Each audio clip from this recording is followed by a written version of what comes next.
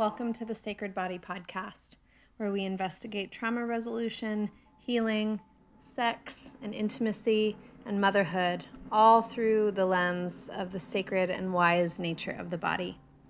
This season, we're focusing a little bit more on inherited trauma and how our inherited history has impacted our individual paths to wholeness. So if you're here, you're on a journey, and I welcome you, every part of you, to the conversation.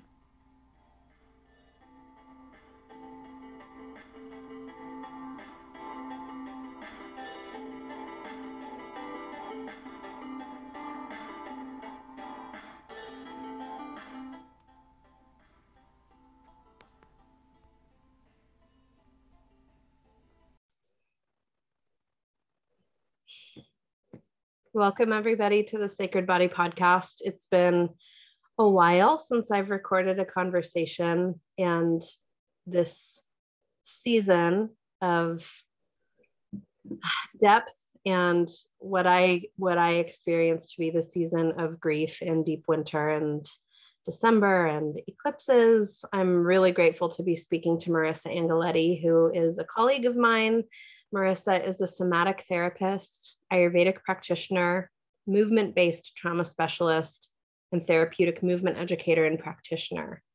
Marissa and I were in Shakti school with Katie Silcox together in the first year and have stayed in touch and in tune with one another since then. Marissa is also a mother, and that's a large part of how we reconnected.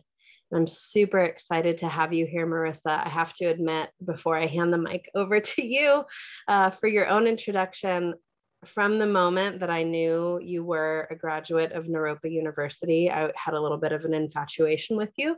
It's been like a goal of mine. That's been sort of like my unicorn, Naropa. I almost annually request a packet from Naropa. And so anyways, I'm thrilled for lots of reasons. There's a depth that I admire in you so much. And I'm grateful to have your time this morning for the podcast. And I just would love for you to introduce yourself to us in your own words. Thank you so much, Stacy. Hi, everybody. I'm glad to share our conversation with you today. And I think I'll start with Naropa since it's such a unicorn. I found Naropa and it became part of my experience after I had been teaching yoga in Washington, D.C. for a couple of years. And prior to becoming a yoga teacher, I was very interested and very invested in social activism work and humanitarian work. And sort of by happenstance, I came upon a flyer for an organization called Street Yoga. And Street Yoga trained and taught people how to bring yoga to at-risk youth. And I was like, oh my gosh, there's a bridge for this movement, this mind-body, medicine that I love so much, and this social activism. So I signed up, took it, fell in love with it. And that kind of opened a really big space for me that led very quickly of one thing to the next. I started working with and volunteering with another organization called Yoga Activist. And similarly, they trained and brought yoga to various vulnerable populations across the DC metro area. And then I wound up working for them as their outreach director. And was doing that, I want to say, for maybe a year and a half or 2 years, and I loved it. But what started to happen was that people would be having an emotional experience or a nervous system response due to connecting to their breath and their body. Mm-hmm. And even though I had all this training in trauma-informed yoga, I felt like if someone had an experience, let's say that was, I'm going to use numbers, let's say they had an experience that was 4 feet big, I felt like I could only go 2.5 feet, And so one day I literally woke up and was like, it's somatic psychology. Like that is what I need to do next. And I had known about Naropa for some time. I actually almost went there as a teenager for my undergraduate, but didn't. And then just having been in, contemplative circles and communities, it was quite a fixture. So there are a couple of other schools that do somatic psychology graduate programs. But for me personally, I really felt like it's Naropa or nowhere. And luckily and thankfully, I feel very fulfilled and very supported by my education there, because I think one of the really unique things about attending Naropa and being a student there is you get an extra layer of this contemplative inquiry that you don't necessarily get at other universities. My program was 3 years long, and a majority of master's psychology and even somatic psych programs are 2 years. So for example, I had an entire year-long class on developmental movement psychology. And I had a friend who was at a different university at the time, and that class for her was only 1 semester. So I felt like I really got the room to breathe and expand and explore this really, really powerful modality.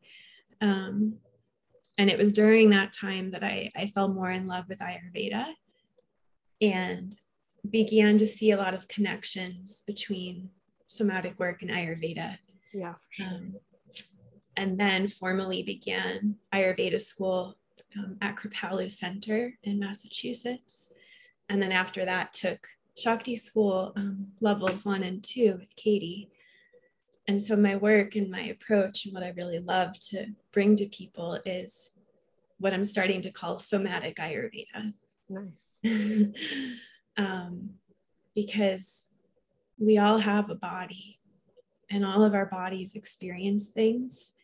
And I don't necessarily want to be drawing a line in the sand that says, well, this body can only use this modality at this time, because I think that does us a disservice.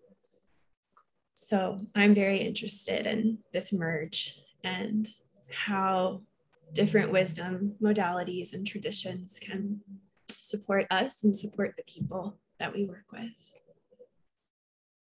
I'm so interested how you would describe the impact of Ayurveda on your capacity to be in that larger holding capacity, right? Like sort of following that thread from your awareness of, I don't have the capacity to be with someone who's having a real reaction, response, who's dropping into something that needs a container, from you. And there's so much we could talk about. Let's save that for another podcast. Trauma-informed yoga and oh my God, yes, let's do what works and what doesn't work. I have a long history there as well. And I would just love to hear how Ayurveda has informed or enhanced this experience of being with trauma response and trauma resolution work. Absolutely. So Ayurveda, in terms of, let's say, an in-the-moment response, or someone's processing an emotional experience or trauma they've had, Ayurveda gives us the room to say, let's do the emotional processing work. Let's also perhaps look at your lifestyle and the factors that may have contributed to that experience. Do we need to change something about your daily routine or your food choices? By the way, here's this beautiful herb that can help you. By the way, here's a mantra or another subtle body practice that can support this experience you're having. And all of that comes back to the body. So I think Ayurveda can pick up some of the pieces that even something like holistic somatic psychology doesn't necessarily touch, because that's not what's included when you're doing somatic work. But the other thing, and this is where the seed really blossomed for me in graduate school, was if we think about the elemental constitutions in Ayurveda. So we have Vata, Pitta, Kapha, but each of those is a marriage of 2 of the 5 fundamental elements. Each of those couples displays general predominant tendencies in the way they utilize and move their bodies through space. And I actually wrote my master's thesis on this, on dance therapy and Ayurveda for emotional balance, because I found it to be so powerful. So I can be working with somebody and using the Ayurvedic lens, say, oh, this person has a predominance of ether and air, which would be vata. That means their movement tendencies have these qualities. And then from my somatic perspective, I can like fact check that, right? Is that accurate based on what I'm seeing as I work with this person? And so far it is. I have not yet had a no. And then the final piece with the trauma and the nervous system is that each of those doshic constitutions will tend towards a sympathetic nervous system response to threat. So of course there's always nuance, but in general, a vata constitution will go towards a flight response. They will flee, or they will try to flee their experience. A pitta constitution in general will go into a fight response. And a kapha constitution in general will go into a freeze response. Yeah. It's so resonant. Isn't that cool? And then what you can do is be like, oh, that makes so much sense for your body, for your mind, for your spirit being. And now that we know that about you, we can start to pull in the qualities that help sequence that response out of your cells. And one thing that I would say somatics and Ayurveda, when shared responsibly, will do is gradually, with titration, mobilize and move out of the state that is causing imbalance, right? So if you're in a freeze response, it's not all of a sudden, let's get really big and aggressive and move very quickly, because that can just further drive in the trauma. So it's more about how do we very gently reawaken, right? Very gently take steps towards that middle ground of what we would call balance. I'm so glad you're on the podcast so that more people can know what you're doing. This is a really beautiful, important take on the work. And, you know, the more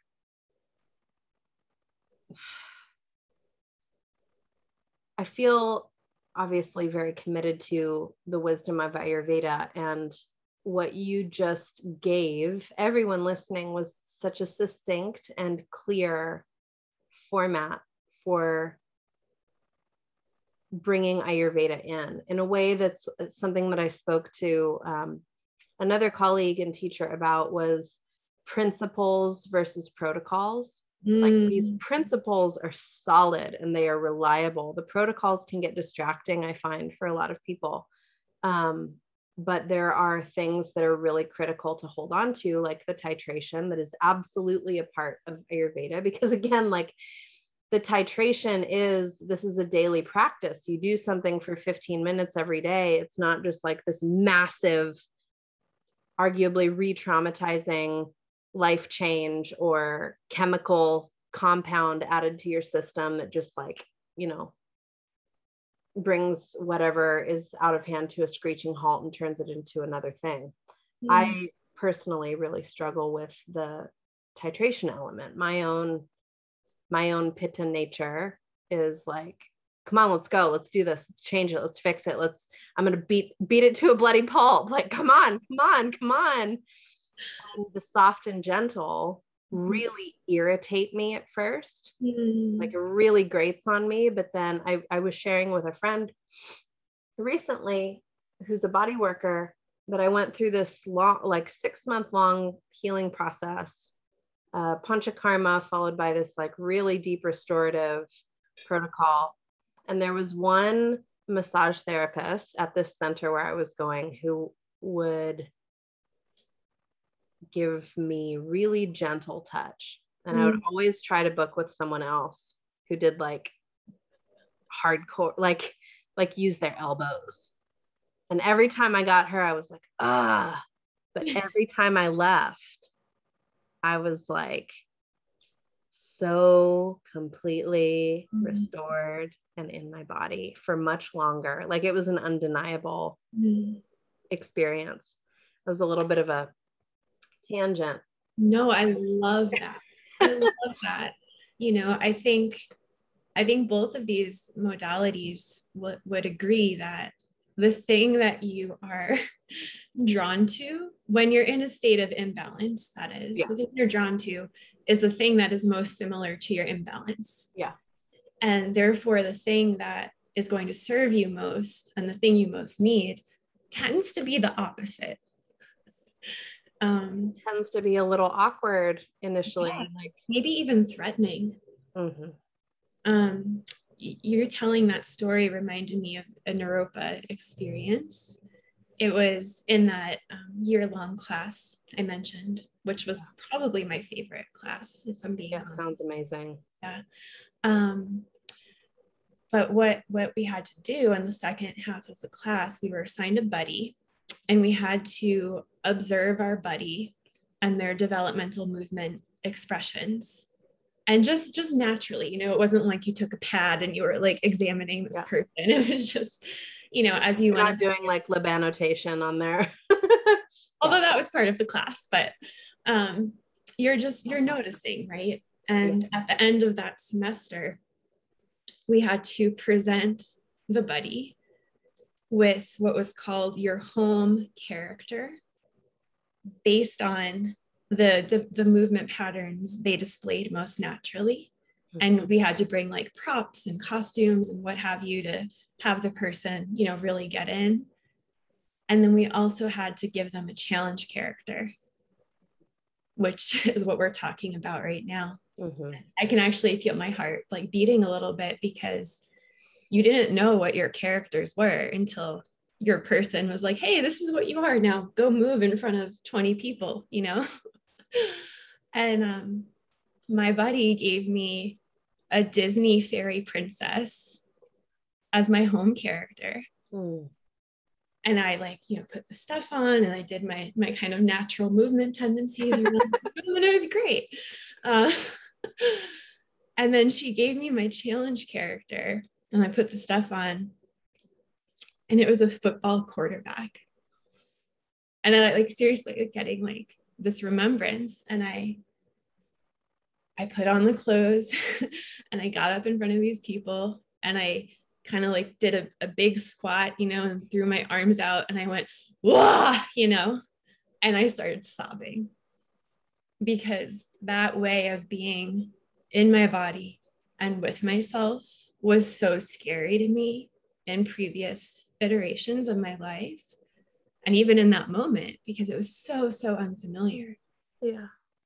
And this idea of like middle ground, you know, and nervous system regulation is not like, I need to be a football quarterback all of the time, but it's more like, how do I realize I have the ability to call upon those qualities and expressions when various stimuli or experiences enter my field, right?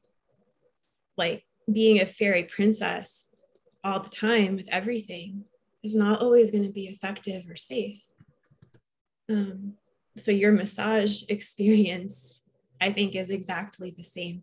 And I don't think is tangential at all.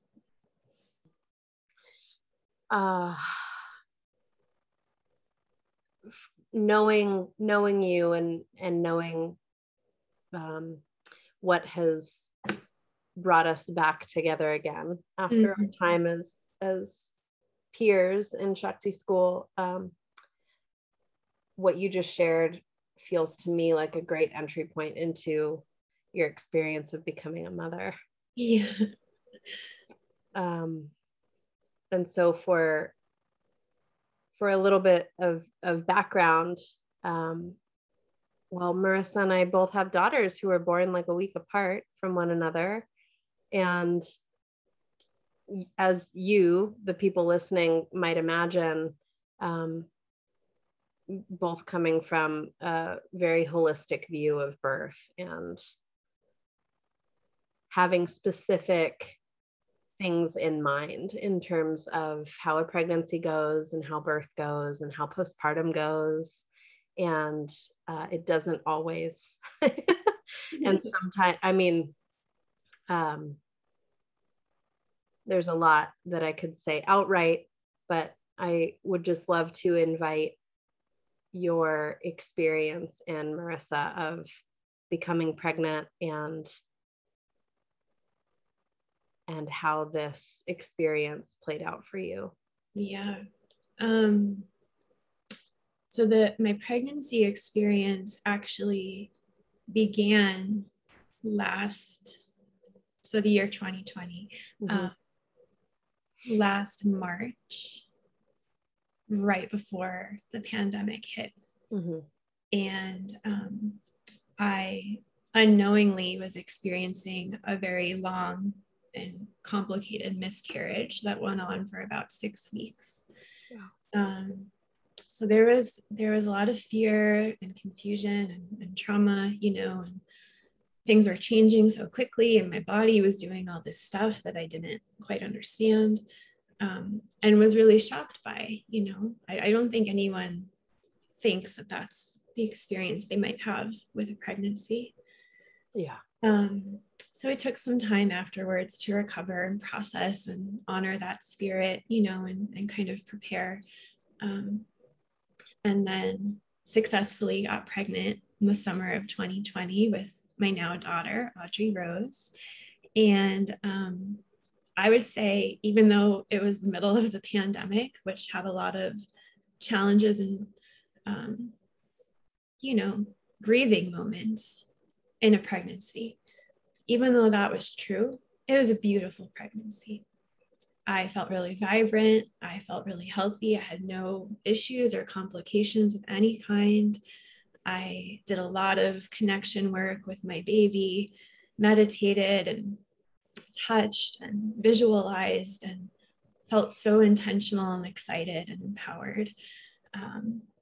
And just, from a lot of the training that I had taken, felt like I was in a very new spiritual territory being pregnant, and felt that giving birth was an extension of that new territory. And my pregnancy experience is really in very stark contrast to my birth experience, which was very traumatic.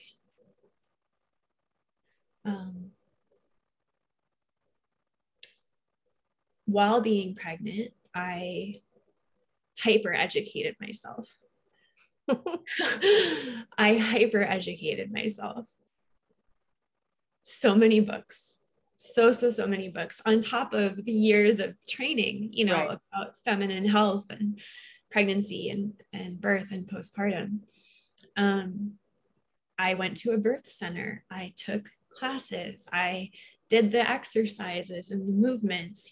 I had a beautiful pregnancy app and for meditations, and was so excited and invested and felt like I knew everything there was to know, and felt like if anyone of all people was going to have an unmedicated birth, it would be me. It really felt like an impossibility to have it go otherwise. And being on this side of my experience, I think there's a lot of shadow around the holistic pregnancy and birth world and the unmedicated birth world that caused me a lot of harm. There's trauma on both sides of my birth experience, having been at the birth center and then getting transferred to a hospital and then getting readmitted to a hospital a week later. So all of that has traumatic events and emotions. However, I now feel like there's sort of this unspoken guarantee or promise in this holistic birth world that because you have a body And because you have a body that's pregnant, you will and you should have an unmedicated birth. Everything I read, everything I watched, every class I took teaches it that way. Nothing says, hey, you know what? Birth is physiological, and here's like a best case scenario outcome that's possible for you. But it may also be possible that something else happens. And can it be okay if something else happens? And looking back on all of, these books and classes and things I've done, I don't think it was okay. There's a lot of unspoken shame woven into those practices and those teachings. And I think I'm still mourning it, Mm-hmm. How come my birth went that way? Why didn't I get to do this, and this, And I love, and I think it's beautiful when people have that experience. But I think we need to open up some room for folks who don't, especially if they're pregnant and birthing people who are in this holistic world, that they can come forward and say, here's what happened. Am I still safe in this community? Yeah. Yeah. Yeah, that's a really real, I don't even know the word, obstacle reality that I feel like I actually feel like no matter what your birth story, everyone ends up in this like very small box. It's not like, it's just not a conversation that culturally we're not capable culturally of holding much complexity at all. And I don't know anything more complex than birth. Yeah. It's like a human, physical, emotional, spiritual experience. Mm-hmm. And I really heard you express this grief on multiple layers, but in particular, almost like being fed a lie, something that guided you toward like a rigid expression of experience that would inevitably not come to fruition because it was so rigid. And I think that there's something to be said for, wherever we're aligned, whether it's like, no, I'm definitely having my baby in the hospital, or I'm definitely not, I would never, and this is how it's going to go, and I would never put this or that in my body. Mm-hmm. Neither of those allows for the complexity and evolutionary potential of having a baby. Yes. Like neither the medical model or the home birth or quote unquote natural birth model really allows for what is likely to happen, which is like, you're just going to get blown up as a person.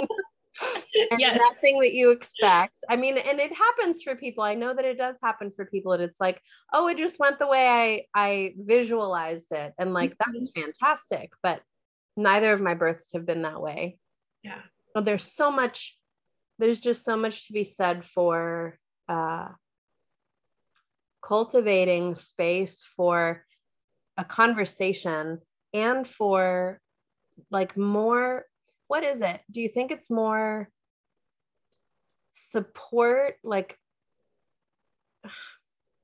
how do we do this, Marissa? How do we like transform this system and culture around birth? Yeah. I think it's the conversations that you're talking about, and being comfortable with complexity, which can be hard. The larger population maybe doesn't welcome that because it requires work. Yeah. Instead of like, oh, how is your birth? Oh, the baby is so cute. Great. Like people just want like the quick snippet, has been my experience. Uh-huh. And when you start to go into a more nuanced territory, they don't quite know what to do with that. And by the way, this has also been true for my husband, because of what happened with our birth experience. he had to take off for a month. And when he got back and everyone's like, how are you? How's your wife? How's the baby? You know, he didn't go into full detail, but he said something like, it's actually really scary. And my wife was hospitalized for a very long time. And, you know, it was really hard. And they would be like, oh, okay. And then like move on to the next thing. And they didn't know how to talk to him. And that's him just saying like a very, very basic, bare bones thing, right? Not even going into, you know, the more salient points. Yeah. I think what you said earlier about principles versus protocols is really relevant to this conversation too. Like, can we hold the principle? Can we hold the belief that, you know, this is pregnancy and this is birth and this is a potential outcome? But can we also hold the potentiality that there's something else that could happen? And I don't think we should scare people, but I think what's missing is like a realistic discussion. I had never heard of what happened to me in like all of this education that I did. Never heard of it. Yeah. And granted, it's not the most common experience, right? But it's not so obscure that no one should be talking about it. And so I think we're missing that kind of middle ground, that integration that says, here's what this process is, and it's beautiful, and it's going to blow you up, like you said, and it's powerful, and it's going to bring you to edges of yourself, right? And it can be this, and it can also be this. Yeah. And if we can hold that it can also be this, then we can maybe start to destigmatize, you know, some of this additional shame and trauma that comes up for people. I mean, this whole conversation is just like loops and loops that grab one another and carry forward. You said the phrase Ayurveda when shared responsibly. Yeah. Before, and I wrote it down in the chat. So I was like, when shared responsibly, we have to come back to this. And it's what I'm thinking now is like, I honestly have found myself, since initiating my somatic sex educator training and learning more about sex and sexuality, I've become, I mean, somewhat tongue in cheek, like much more prudish. But it's like, sex makes babies. Sex makes babies. And if we're not initiating, like without being scared of it, but like we've got a lifetime to educate our children, our young people about pregnancy and birth as normal and as like very profound life changing experiences. And these are the potential consequences of sex. And it also is really pleasurable and feels good. Here's all the reasons you would want to have it with lots of people.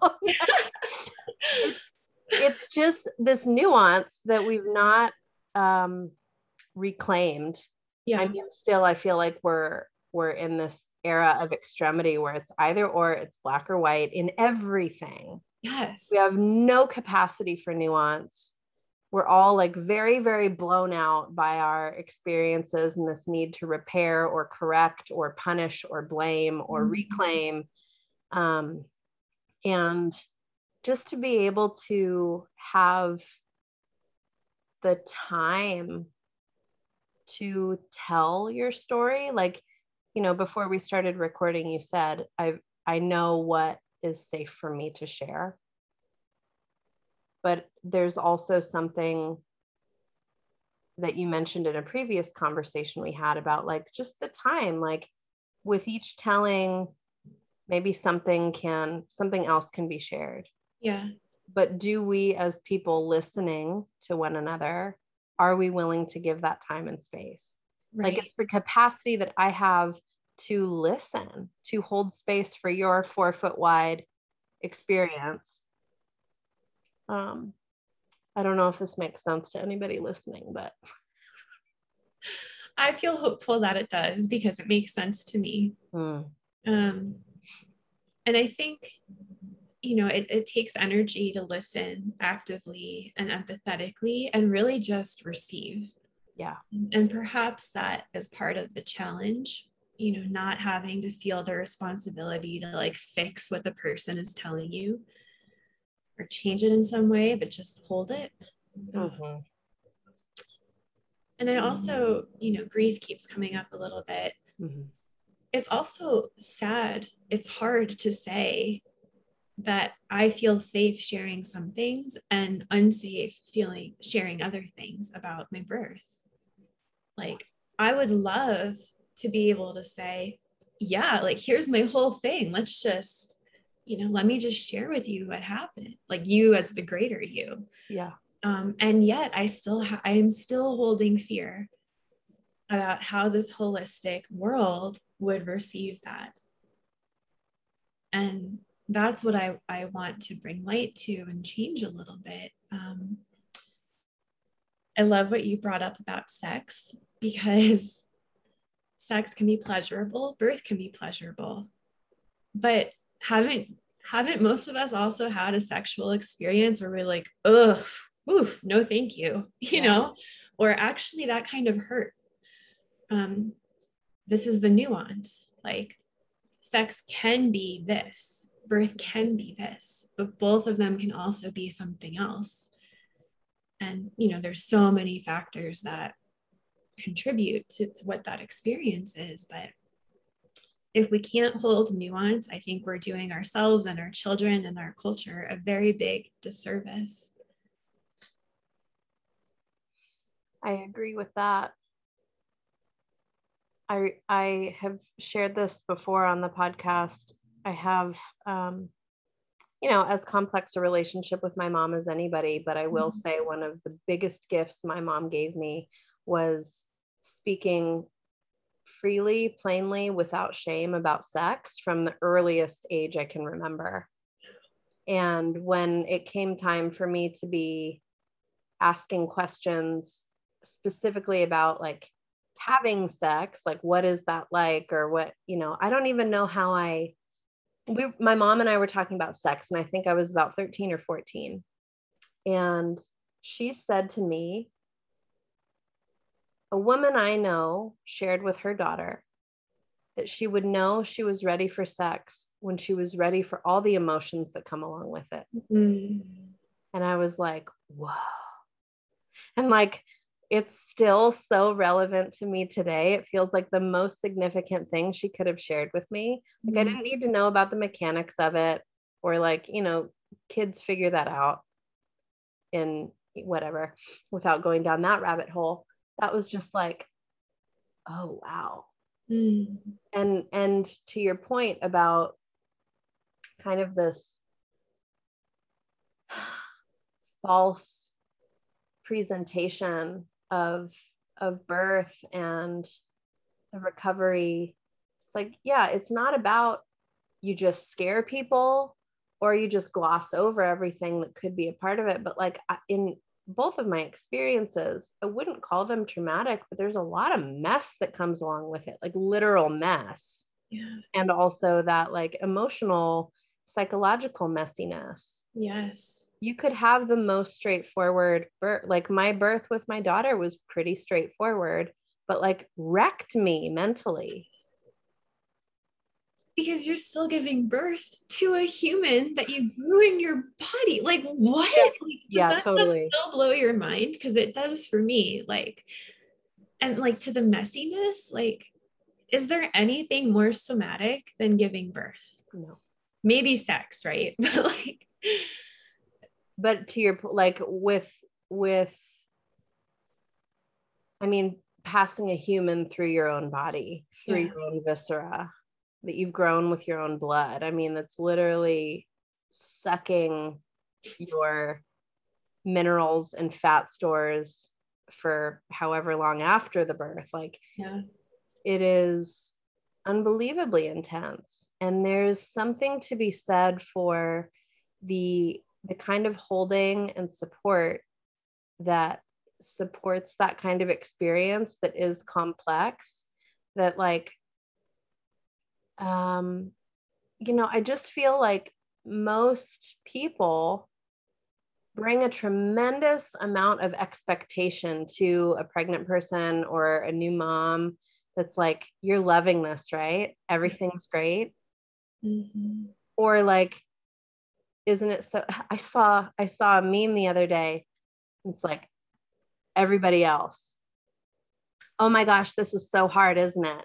Me, yes, it's really hard. I need help. Oh my gosh, you're such a warrior. I can't believe you're doing so well. No, but seriously, I really need help. Oh my gosh, I can't believe this. You're a superstar. Yeah. It's like, Yeah. like we see the difficulty, but we don't really show up for it. Yeah. And just because someone is presenting as getting through an experience doesn't mean that they're a rock star or a superstar or whatever the meme said, right? Like that kind of goes into this, like, are you operating from this imbalanced nervous system place of I'm in survival mode, I'm in a trauma response of some kind, and this is how I've learned to get through things that are challenging. And just because it's working in that moment to some degree doesn't mean it's serving your greater health and balance and vitality, you know? Mm-hmm. And I think the birthing community and the postpartum community needs that space to say, this is really hard, I need help. And the response to be like, you're right, it is hard. What would be helpful? A, B, or C, you know? Because as you might be able to relate to, a more vague offering of, can I do anything for you? Can be really hard to answer when you're struggling. Yeah.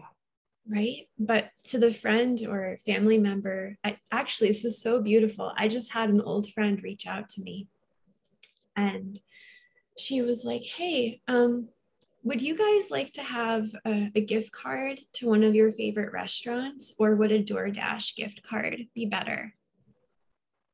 Because she saw I did like a photojournalism thing on postpartum with a photographer in my area, and it's online, and she saw it and she saw some of my narrative and what I wrote. And she was like, wow, like I was just reading your story and here's what it brought up for me. And I'd love to do something for you. Would you like this or this?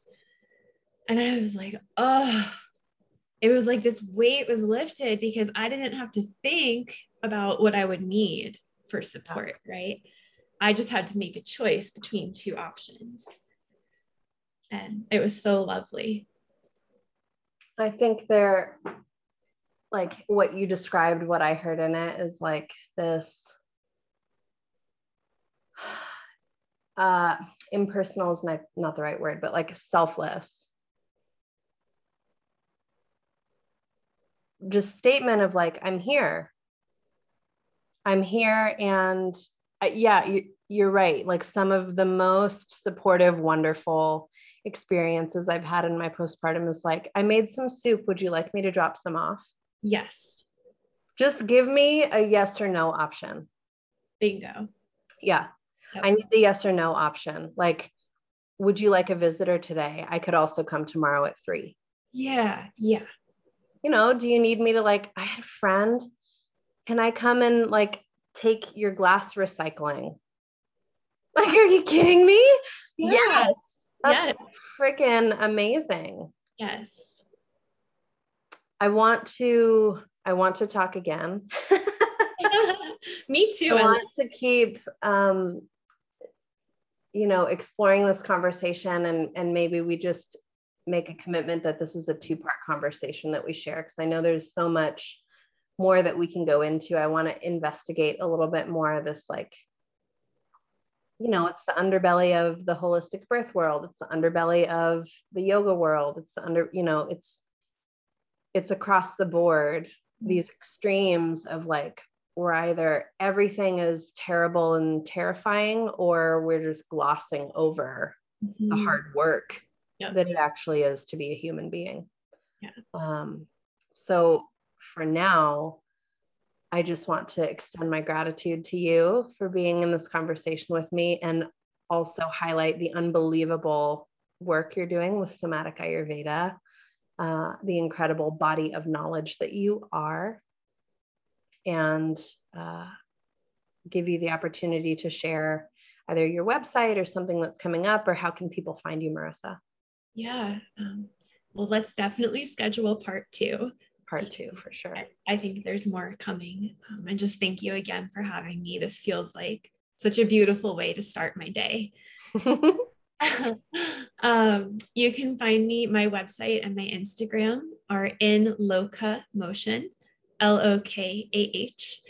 And coming up in January, I'm doing a day-long virtual retreat with a dear friend of mine, combining Ayurveda, hypnotherapy, and somatics. Nice. It's called Original You, because I think there's a lot in January and around the new year of like, new year, new you, fix it, get better, make changes. And when I brought this up to her, I was like, I'm so sick of that rhetoric.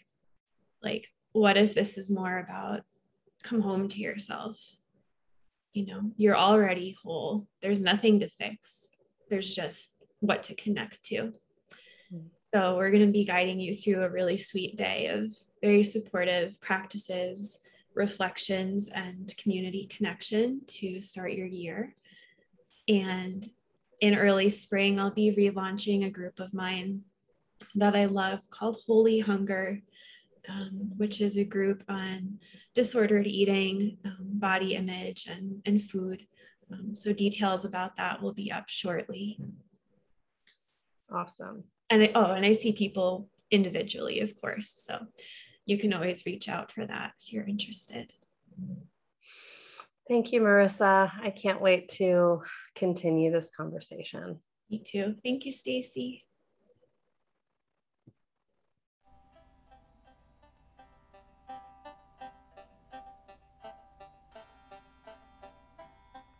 Thank you so much for joining us today. If you like this episode, please leave a comment, please share through all your channels, and you also have the opportunity to make a donation to ensure that these amazing conversations continue with ease. I appreciate you being here. I'm curious to hear how this conversation has impacted you, and I hope that you'll join us again.